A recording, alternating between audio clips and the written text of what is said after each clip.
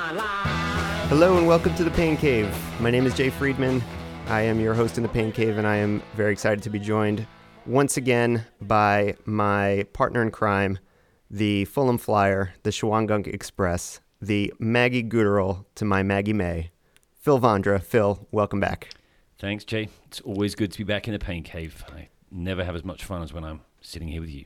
Before we get started, recapping the most recent results and news in the ultra world, what are we drinking this evening? This is a Starting Line Brewing Company Hopload, an IPA. It's a regular IPA, not a double IPA, because we wouldn't want you falling off your chair. No, we'll start with this. We're pre-dinner right now, so I need to be careful there. Yeah, pop that open. There you go. That's the sound we like. Yeah, here, you got that? Thank you. All right. So what we are doing again tonight, for new listeners or those who haven't been here for a while, this is our more or less monthly recap of trail and ultra news. And we do have some interesting results to talk about. Oh, thank you. Cheers. Cheers. Yeah, it looks very nice. Oh, that's pretty good. That's really nice. It's not the best thing I've ever had, but it's good. Well, it's not like a true Northeast style. It's more a sort of a West Coast, East Coast kind of style, in my opinion. Start line, that's from Hopkinton. So named because of the start line of the Boston Marathon. All right, yep. So, cheers.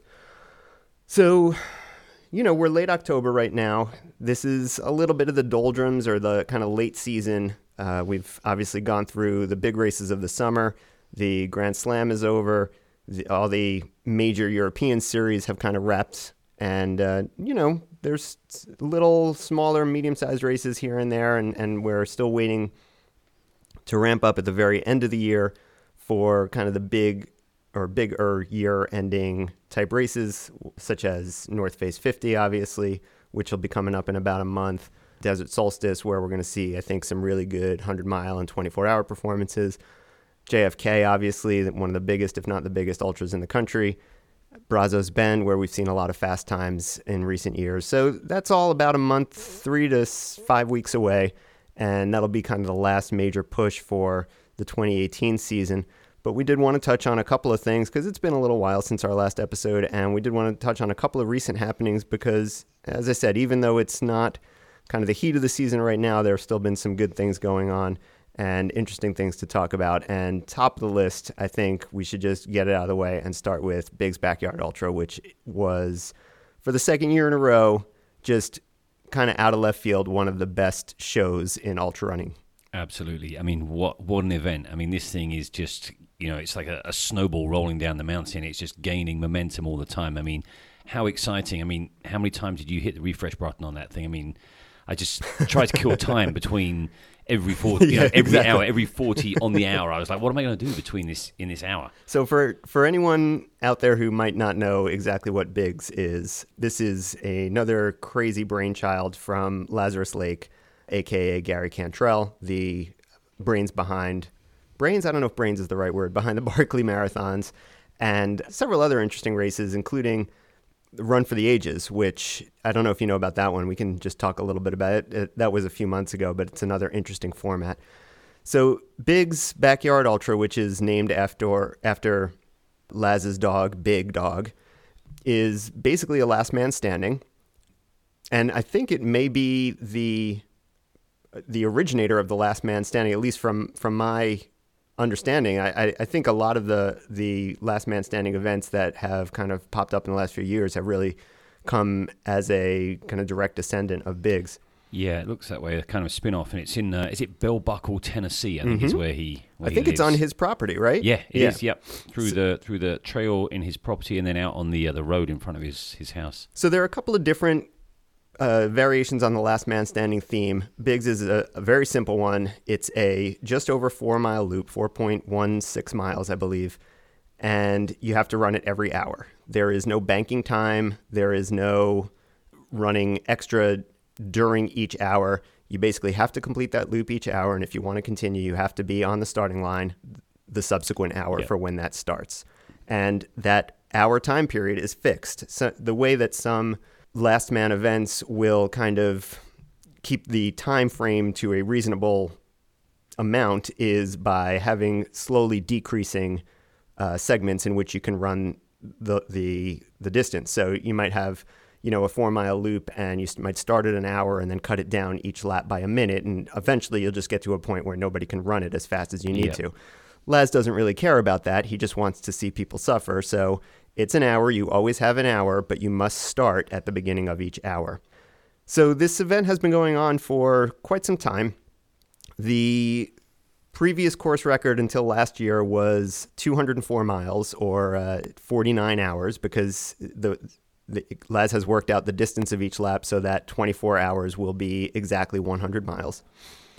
And in 2014, 2 runners completed the 49-hour, 204-mile distance, and then Johan Steen from Sweden actually had to leave to catch his flight home and had to beg off at that point. And the runner who he was competing with at that point, whose name escapes me at the moment, graciously said he would also stop running at that point rather than run the next lap that would have been required for him to win. And so they shared the victory. And that record stood until last year, when Harvey Lewis, the former U.S. 24-hour champ, multiple-time Badwater champ, got together with Guillaume Calmetes, and they went for 59 hours, I believe. I think it was 59, yep. Until Harvey finally had to tap out, and Guillaume was the winner on the 59th lap. I think actually Harvey started that 59th lap, and he turned back about a mile in. So it's 4.16 miles. It's a trail loop during the day, and after dark, they do what sounds like an out and back on a dirt road. Yeah, and I think the trail loop has like 700 feet of gain on it, right, which over 4.167 miles is quite, it's a decent bit of gain. Sure, it's almost 200 feet per mile, yep. So it's not nothing, particularly after many hours. Oh, yeah, totally. So last year, that race, I think, really captured the imagination of the ultra world, certainly for the first time since I've been following it over several years. There was a great write-up in Trail Runner magazine. I mean, the whole thing is like people drinking moonshine, barbecuing brats. I think being a spectator is quite an endurance event as well. Right. I mean, it's definitely a party, I think, in the way that Barclays is not kind of the same. It's a similar mindset in terms of just this self-imposed suffering and just, forcing yourself to go out again and that sort of thing. But you're seeing the people, obviously. You're seeing your runners every hour as opposed to every 14 hours. And I think it breeds kind of this carnival atmosphere. Plus, you can follow it from afar in a way that you can't follow Barclays, super obviously. Easy to follow, Right? Because they do a great job with automated timing, updating on the web, and it updates pretty quickly. It was really good, really good updates. So last year, as you mentioned, a really good write-up in Trail Runner. There were a couple of really good stories that came out of that really epic battle, during which I think Guillaume won with 245 miles. And the field coming in for this year, I think even just looking at the field, you had a sense that record was going down. Absolutely stacked. So some of the people, just off the top of my head, because I don't have the start list in front of me, but you had Guillaume was coming back. Yep. Harvey came back, although Harvey is still kind of recovering from his really very impressive run on the AT this summer, where I think he had the 4th or 5th fastest, maybe not that fast, but somewhere in the top 10 in terms of the fastest traverses of the Appalachian Trail. So he is not back to his usual self yet, but he did come and run a couple of laps. Guillaume, as we said, Johan Steen, the former record holder who we talked about briefly earlier. Joe Fegis, the U.S. 6-day record holder and world 72-hour record holder, I believe, was there. Greg Salveson, who is a very accomplished multi-day racer from California. Maggie Guterl from Pennsylvania, who has been a real stalwart at some very, very difficult long trail races. And then, of course, Courtney Dahlwalter, who has just lit the ultra world on fire all year long and has success at distances well beyond 100 miles, was the defending Moab 200, or not defending because she didn't defend, but she won the Moab 200 outright last year, Moab 240.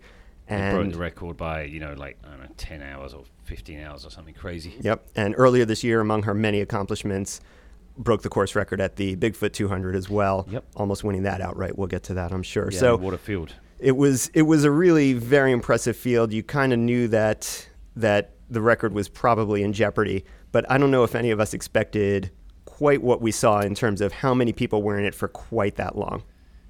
Yeah, I mean, I think you guys had a little bet going about the 63-hour mark, right? was it gonna get to 63 hours? I was like, I don't know if it's gonna get that far. I mean, that's... Well, we made that bet fairly late. That was Brian and I had the over, and Yeah. Glenn Redpath had the under on 63 hours. Right. Glenn, just if you're listening, stop betting on ultras. You have a terrible track record. You're going to owe us your weight in beer by the time this is over. Please stop. But it was, I mean, we got past the 36-hour, 150, 170 mile mark, and there were still, almost 10 people left in it. Yeah, it was a very, very solid field. The name that I had picked out about, 24 or 30 hours in was David Johnston from Alaska, who has won the Iditarod Invitational a couple of times. And I thought if there's somebody who's going to kind of pull the upset, that was him. And I thought he had a really good chance. And he ran very, very well, ultimately placing 7th, I believe. Yeah, I mean, I think you mentioned Johan Steen as well at one point, saying Sure. you thought he would have a good chance. Because when I was looking at the results, I was like, Jay definitely mentioned this guy. So Johan's interesting because he's clearly built for this sort of thing. When you look at his ultrasound, I mean, he's a 24-hour national team member for Sweden as well. Right. But really has seen the majority of his success, looking back at his results, at these really long distances. Oh, yeah. When you look at his results for hundreds, I mean, he's kind of just getting warmed up. Yes. It looks like he's in like the 30 to 50 kind of range on a lot of these hundreds. For a big 100 place-wise. Yeah. Right. And he's not even probably warmed up by the time he gets to the finish line. Right. But when you get into the longer stuff, I mean, he's got top 10 results from Tour de France. And probably training runs. I mean, he probably runs 100 as a training run. Certainly could be the way that he seemed to approach this. But it was, like you said, I almost crashed the car twice during the day, just hitting the refresh button because I knew we were coming up on the 40 minutes past the hour. Yeah. It was terrifying. You just had to know, right? You really had to know every time. It was captivating. Yeah, especially as people got closer and closer. Someone would come in at like 56 minutes, two people that weren't back. I mean, I'm thinking next year we have a halfway split. So you get an update when they go through halfway, and we have a webcam. I mean, imagine that, pay-per-view webcam. So Courtney and Maggie seem to be running together. I mean, most of their lap splits were within a few seconds of each other. I mean, they clearly seem to be working together. Some of the guys were throwing down some faster laps here and there. I think Joe Fegis actually had the fastest lap of the day. He had one lap where he was down at like 37 minutes, I think. Really? Wow. Which he later said, I think I saw him post, he said that was a mistake. Did he went that fast, or it was a timing mistake? No, that he went that fast. He regretted that because that would take something out of you. Yeah, it's clearly a balancing act between how fast you finish it and trying to maximize the amount of time and recovery that you might be able to have versus what is that going to take out of you. And as it got later in the day and we were down to like the last 5 or 6 people, it looked to me like the folks with the narrowest gap between their fastest lap and their slowest lap were the ones who were obviously the most consistent by definition and the ones who just seemed to be ticking them out. And Courtney fell into that. Totally. Yeah. I mean, she had like an 8-minute spread between her fastest and her slowest. And her slowest lap for almost the entire race was only 52 minutes, whereas everyone else was throwing in at least here and there a 55, a 56, a 57, and kind of getting that in under the wire. And Courtney, she didn't really have any real fast laps. She didn't push anything down to like 41 or anything like that and try and steal a couple extra minutes of rest. And it's just you wonder what is the best strategy. I mean, I guess it varies for everybody. And also, like, how fast can you fall asleep and get a couple of minutes of sleep there? Because, we were talking when it did look like they were going to hit. I mean, it's when we went to bed on whenever it was, Monday, I guess, and they were in the mid-60s. Or the early 60s in terms of hours. I mean, at that point, they were on the road, which clearly was easier. All their faster laps were coming on the road. Quicker. And I thought for sure they were going to 72 hours at that point because they just seemed like, especially Courtney and Johan, seemed like they were just clicking them on off. The road, right? Yeah, exactly, right? I mean, just shuffling, really. Just be half asleep and do it. It seemed like they could certainly do that.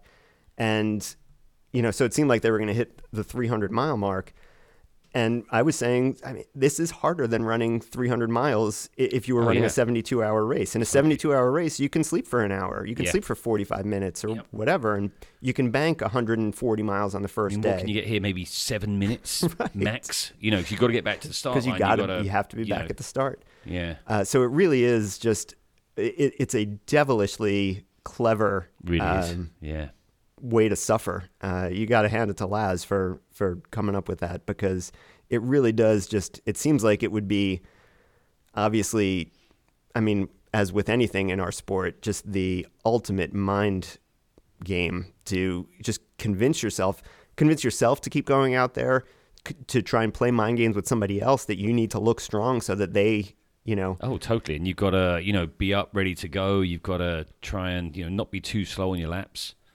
People see you struggling. I mean, there was one point late in the day where it was the three of them were left. It was Johan, Courtney, and who came in third? Was it Gavin Woody? Yes.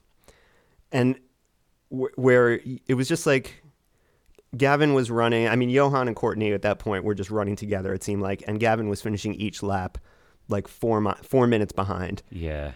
And still finishing them with time to spare, but you just had to.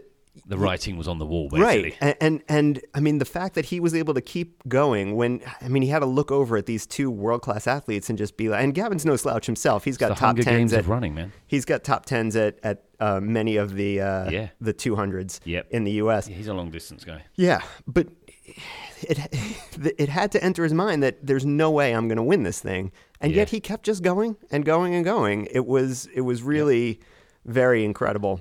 And for a while, it just seemed like they weren't going to stop. But ultimately, Courtney did give in on lap 69, I believe. And is that right? 67. 67. I think Johan did 68 laps. 68 laps. So just 4 hours short of that magical 72-hour, 300-mile barrier.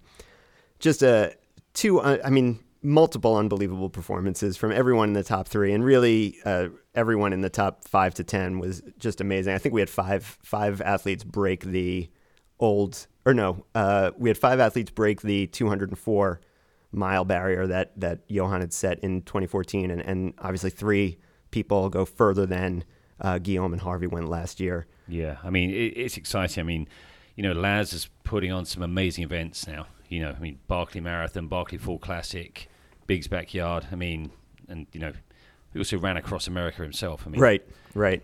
Definitely making some noise in the ultra world. I mean, this really captured my imagination like very few things have this year. Yeah, agreed. Same. And again, I think partly that's because of how easy it was to follow. I mean, it was just like following UTMB, just because you had all these updates. Yeah. You were constantly, like you said, refreshing the browser, and it was just amazing to follow, and just knowing what it took, because again, they're not running that fast. It's a conceivable task, right? It's not like looking at Killian running off in the mountains and just these guys are just doing otherworldly things. You know, they're running 13, 14, 15-minute miles. Not 15, 12, 13, 14-minute miles. You can do that. We can all do that. We can all run 12-minute miles on a flat 4-mile course. It's just knowing how difficult that is mentally to just keep doing that over and over. Oh yeah, I mean the whole mind game. I mean, let's say you run like a 50-minute. Someone comes in behind you with a 56. I mean, then your mind starts thinking, did I run too fast? Right. I felt great, but did I run too fast? Why did they run a 56? You know, what's that? What's right. that? What do they know worth? that I don't? Yeah. Exactly. You know, maybe they know something here. Yeah, I mean, just mentally. I mean, this thing it's just, you know, next level, you know, mental strength. Harder than Barkley's, do we think? It's different, right? Different, yeah. I mean, I'm still thinking about the comparison. I'm still trying to, you know, weigh it up in my mind. But it's longer. Certainly extremely hard, yeah. It's longer time-wise. It's longer distance-wise. I mean, it's longer time-wise now. That's the first time that anyone's gone that far, obviously. But, I mean, I think clearly, like, look, 3-day, 6-day races, that's nothing new. Those have been around for a long time. But people get to bank sleep. Yeah, you know, given the format, this I'd much rather do a 72-hour race than, I mean, not that I'd rather do one, but I think just a straight 72-hour race is much easier than this format. Yeah. Well, maybe some of these Big's Backyard runners will be at Barkley next year, and we'll find out. So what do you think about that? I mean, look, we've kind of adjudicated Barkley a little bit on this show, and I'm sure we'll do the same next year when Barkley comes up again. You know my position on this. I'm a little bit Barkley'd out. It's not a race that particularly appeals to me from a runner's standpoint, and I enjoy the spectacle of it, I guess, but I don't love how it's been placed up on a pedestal and how it's kind of become shorthand for people outside of our sport for, those crazy ultra runners. I mean, it's very different from, I think, what I'm attracted to in the sport, and the fact that it's kind of held up as this representative of our sport to people on the outside. I don't love it. I mean, I'm it doesn't upset me that much, but it's just, it leaves a bit of a bad taste in my mouth. And from my perspective, I don't want to see the best runners in the world going to Barkley. I don't care that much. I'd rather see them racing, bigger races that I personally care about. But I know that that's not necessarily a popular opinion to have. Yeah, I think the group of runners that do these, the last man standing type race, and the Barkley are the kind of runner that just really, they're not too worried about what's going on around them. They want to challenge themselves. I really think that Courtney's mentality is, how, where are her limits? What, can she find? How hard can she push? How far can she go? Whereas, some of the sort of speedier guys, like Killian, Jim, they're all about A to B fast. Right. I think Courtney's about, where's my limit? Where do I break? Right. And Guillaume as well, and like these, these other Johan. I think this is a subset of ultra runner that really wants to see, where their breaking points are, what are they capable of, right? And they're, the air of attraction to them is, these races, very few finishers to them. I want to be part of this elite group of people that has finished and won these races. Right. I think it's this subset. Right. So, I mean, I know Maggie was at Barkley last year. Finished one lap, I believe. Yeah. And maybe she's going back. I don't know. The fact that she was able, and Maggie's obviously a very talented runner. I believe a 24-hour national team member as well. 183 miles last weekend at Biggs, same as Joe Fegis, both coming in for a tied sixth. I mean, she was able to do one lap basically at Barkley. I think last year at Barkley was an exceptional year, maybe. Just the weather conditions. I think it was so hard there. I think, they'll need another year, a better year to kind of give it another crack, learn a little bit something about the race. I think she'll be back, and I think it'll be interesting to see what she does. I mean, I've no doubt she'll get a fun run in. And the list of women who have completed a fun run is pretty small. I mean, I'm not a Barkley's expert. I can think of one name off the top of my head is Beverly. Yeah. And I think that might be the whole list. I think that is possibly the list. I'm not sure. But. So even that would be obviously a great accomplishment. Obviously, no female has ever finished at Barkley. Courtney, obviously, after this performance and like we said, her previous 200-mile performances and everything else, I think has certainly kind of stirred that debate of could she or will she be the first.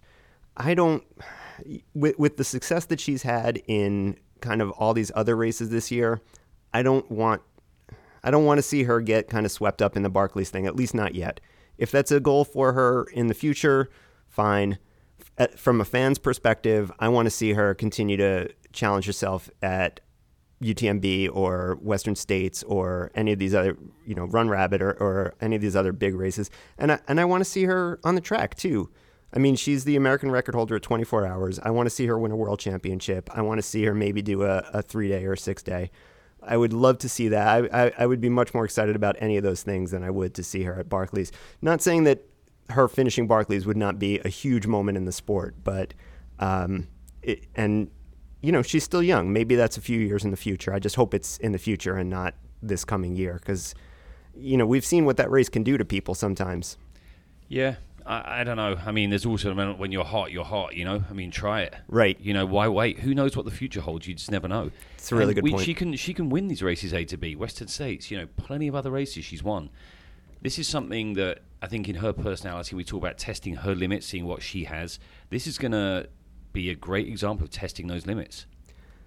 Yeah, I know. For yourself, and I know that she can. I mean, obviously, she can win whatever race she wants. I guess I just want to see her keep doing that. But again, I think I'm in the minority in my Barkley kind of opinion. But look, you got to hand it to Laz. The guy has, really captured the imagination of the ultra world on multiple occasions now. And, while I have, like I've said many times, no interest in Barkley as an athlete, Biggs is something that I think I would love to do. There you go. He caters for everyone now. You're not a Barkley guy, but a Biggs backyard guy. There you go. Yeah. I mean, following, like, every hour that went by last weekend, it was just more and more. I was just like, oh, God, I wish I could do that. That would be so great. Well, Brian and I are there for you, for crew, Until you're too drunk to stand up anymore. But, we'll be there for, I think we'll last 48 hours. 48 hours or so? Yeah, definitely Brian. Maybe drinking shifts? Yeah, probably the best thing. The other race that Laz puts on that is really interesting is the Run for the Ages. Have you heard of Run for the Ages? I don't know about that race. It's another timed event. The way it works, though, it's not a set time. It's however old you are, however many years you are, your age, that's how many hours you get. And so it's a timed race in which, people are running for different amounts of time. Right. So obviously if you're 50 now, you would be able... What's that? 50, yeah, sorry. You're 50, you would be able to run for 50 hours. I would be able to run for 43 hours. So is the advantage that I get for being younger enough to overcome the fact that you have 7 more hours on me? Right, I like it. And so you actually wind up with... how far you can run in the time of your age. That's exactly right. Wow. So the winners are usually in their late 50s or early 60s, just guys and women who are still getting it done. Yeah. I think that's just a really fun concept. And also that's mentally quite hard as well. Of course. You're like, Phil can run quite fast. I'm probably faster. He's got 7 more hours. I better go hard. Right. Great. The strategy that plays in for that. I mean, it's just I'll adding just be another layer to you, to and it. at 40 hours, you'll just be like, I'm out. I'm not even going to do the next 3 hours. So kudos to Laz. Not that he needs our congratulations, but cool. he's figured Another it out great down there. So, look, as we said, nothing has really kind of captured our imagination quite like that in the last several months. But what else has been going on that we wanted to touch on briefly before we... Well, I think we're going to have to talk about Jim Sweeney, right? Hennepin 100. We do have to talk about Jim. I know you had a very, very good interview with him. That was it was great that he came down and took the time to talk down here in person, which was really fun, and brought some good beer down from Westkill. Yeah. Look, I've known Jim for a long time. I've known Jim for about 10 years now, and we've trained together a little bit when we can kind of get together. Very, very talented runner, super nice guy. I really, he's very talented. And we went over this. If you haven't heard the episode, please go back and listen, because it was really, I think, insightful in terms of the kind of training that he does to prepare for that sort of thing, and how his training has changed over the years. Because he's a young guy. He's, I think, 37 or 38, but he's been in the high levels of ultra running for over a decade already. Yep. He has top 10. He has finished second at JFK when he was in his 20s, and has multiple top 10 finishes there. He's got top 10 finishes at multiple hundreds, including a second place at Vermont 100. He's had multiple top 5s at Umstead. So he's been doing this for a really long time, and I think what that interview kind of showed me is kind of how much he continues to evolve in terms of his training and just learn about himself in the sport, which was really interesting. But yeah. So like I said, I've known Jim for a long time, and I've obviously known his talent and known what he was, or I thought I knew what he was capable of. I never would have said that he was capable of a 13:09, which is one of the 15 or 20 fastest American times ever for 100 miles. And almost even split. I mean, he went like 6:30, 6:40 or something like that. Yep. It was really just outstanding stuff, mostly solo for the last 60 miles, basically. Yep. And just, fastest time in the world this year, and we'll see if it holds up. It very well might. Yeah, and just listening to his training program, I mean, he runs some long runs. I mean, 30, 35 milers and fast as well. I mean, dropping sub 6 minute miles towards the end of some of these long runs. Yep. Really fast stuff. And I think like many of the other top runners, and we've talked about the Coconino Cowboys and how they train with a lot of fast track work and stuff like that. And he does the same kind of thing. His mileage is not terribly out of the ordinary. I think he probably averages 70 to 80 miles a week or so. He tops out at maybe 100. I don't know if he even gets up quite that high. But 70 to 80 seem like his kind of... But he's putting in a lot of hard interval work with guys who run shorter trail races and even road races. Yep. They do a lot of tempo road running, a lot of, kind of basic track intervals. And I think the more that you kind of talk to the top guys, you realize that this is what they're all doing, is that, you need to work those other systems. You need to really be training your VO2 max and everything else to be able to compete at that kind of level. Yeah, that was very informative and very fast run. I mean, remains to be seen if it can be beaten this year. Yeah, there's the kind of late fall, early winter is a time when we've traditionally in the last few years seen a lot of the fast hundreds be run on some of these flat courses. Ghost Train was last weekend. We saw another fast 100 run there in 13:29, I believe, by Alexander Jinks, a course record there, breaking Patrick Caron's course record. But again, still 20 minutes off of Jim's time. We'll have a couple more opportunities. Brazos Bend is one where there's always a couple of fast attempts there. Desert Solstice, if somebody, decides to go for the 100-mile instead of the 24-hour, you could definitely see some fast times there. And Tunnel Hill always produces some fast times. I remember... As it did last year. Yeah, and right, for sure. We saw a world record there last year. And the year before, we saw a sub 13-hour 100 as well. So we've still got those to come, so let's see what happens. But it's pretty stout time, 13:09. Very, very impressive, and a PR by just about an hour for Jim. So, and he's had quite a year between that and breaking his own course record at Twisted Branch, which has turned into kind of a nice little 100K. Yeah, it looks really good with some decent competition there, and second place at Umstead earlier this year behind Olivier Leblond in low 14s running there. Really, really good year, and may get some Ultra Runner of the Year votes there. Speaking of Olivier, North Coast 24-hour. Pretty nice run there, right? Yep. 160.49 miles. Yes, Olivier winning his second or third U.S. championship at 24 hours to go along with his national 48-hour record that he set last year of 262 miles, that's kind of mind-blowing. Yeah, that's up there. But 161 miles, and that again was basically solo. I mean, you're on a looped, obviously 1 mile loop or just short of a mile loop, so you're going to see people. But he was not challenged. He had, I think, he won by about 30 miles actually. Right. Okay. So really, another great year from him, and he'll be, as the national champ and the list leader, he'll be going to the World Championships next year. Megan Alvarado breaking the 140 barrier, winning her national championship. Good for her.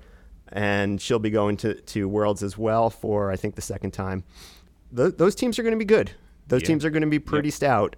And we'll see who might add their names to those lists at Desert Solstice, because I think there will be some definite fireworks going on there. But again, two fairly unchallenged victories there. Yeah. And they were the only two to hit the standard, the 24-hour world standard for the men or the women. So congratulations to those guys. What else you got? Run Rabbit. 100 miler. I mean, I was super impressed with Michelle Yates. She was at Bandera in January, and I think I overtook her with about 10 miles to go, and she looked like she was really struggling, like some leg pain, just something wasn't right. And I saw her finish in the end, and I was amazed that she really gutted it out. She's obviously so tough. Yes. And then to win Run Rabbit, having to recover from the injury that she had. I think it was a hip injury that she had. So she had a hip thing that was bothering her last year, and seemed like it might, I don't want to say end her career, but to hear her talk, I think she would have said that's not wholly inaccurate. And I spoke to her briefly when we went by each other at Bandera, and she was like, I'm hurting, but I'm grateful that I'm moving. Yeah. It was basically what she said. Yep.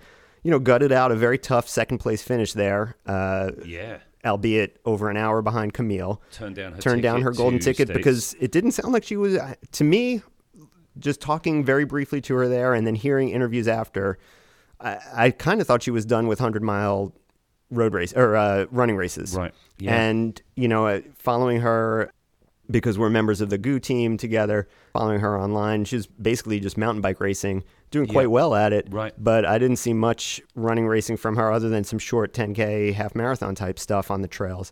And then to come back and really blast the field at Run Rabbit is fantastic. And that's no easy course. Yeah. I mean, looking at her and Rob Craw, it looks like mountain bike training is the way forward. Maybe there's a secret there that we should have our mountain bikes out. Well, that's interesting because we could take the training wheels off yours. That's interesting. In the last few years, and probably spurred by Killian and everything else, we've seen this concept of really taking an extended off season or extended break for a lot of the top guys, be it skimo or biking or something like that, has become much more common, I think. And I wonder if this is how people are going to prolong their careers and kind of maintain fitness. Right. Yeah, I think people want longevity as well. Yeah. It's a fun sport, and you get injuries and they suck. Right. Have a good off season. But look, if these guys are going to be able to maintain fitness like this, certainly we've seen it with Rob has had success with the skimo, Max King, and a bunch of other guys and people crossing over from that world, even primarily and coming to trail running, have certainly had no ill effects there. If we're going to be able to see people kind of just mountain bike all summer and then jump into hundreds and crush people. Yeah. This is incredible, right? This is maybe the way that people start avoiding burnout and, we start to lengthen careers. And I think everyone would agree that would be a great thing if that happened. Jason Schlarb on the men's side winning Run Rabbit for, I think, the third time. Yep. Really great to see because, he I think sometimes we forget about him a little bit because he doesn't race domestically so much and he's off a lot of times adventuring. And look, what I wouldn't trade for that guy's life. He seems to have it figured out. But, he runs a lot of really cool looking but slightly lower profile races overseas. Has had a ton of success, obviously, in big races as well. He's been top 5 at UTMB and stuff like that. But, I think we forget about him a little bit, especially in the heat of the summer when, we're all fired up for Leadville and for Western States and Lake Sonoma and all this other stuff. But just a guy who loves the big mountains, and I think we don't give him quite enough credit for being one of the top U.S. mountain runners, like long-distance mountain runners that really, on par with Tollefson and some of these guys at the long, big mountain stuff. So good to see him have success there. It doesn't seem like he has the kind of media profile all year round that a lot of these guys have. He just kind of pops up, wins a race, or does really well at a race, and then goes back to his adventuring, and he services up, and he's done something really cool. Yeah, seems like he's got it figured out, Yeah. And it's interesting because he's got the same kind of profile. I guess he's a little bit older than Jim and those guys, but he's got a similar kind of background in terms of having that leg speed and having that collegiate track background. He was I believe he was a sub 350, 1500 runner in college. Okay.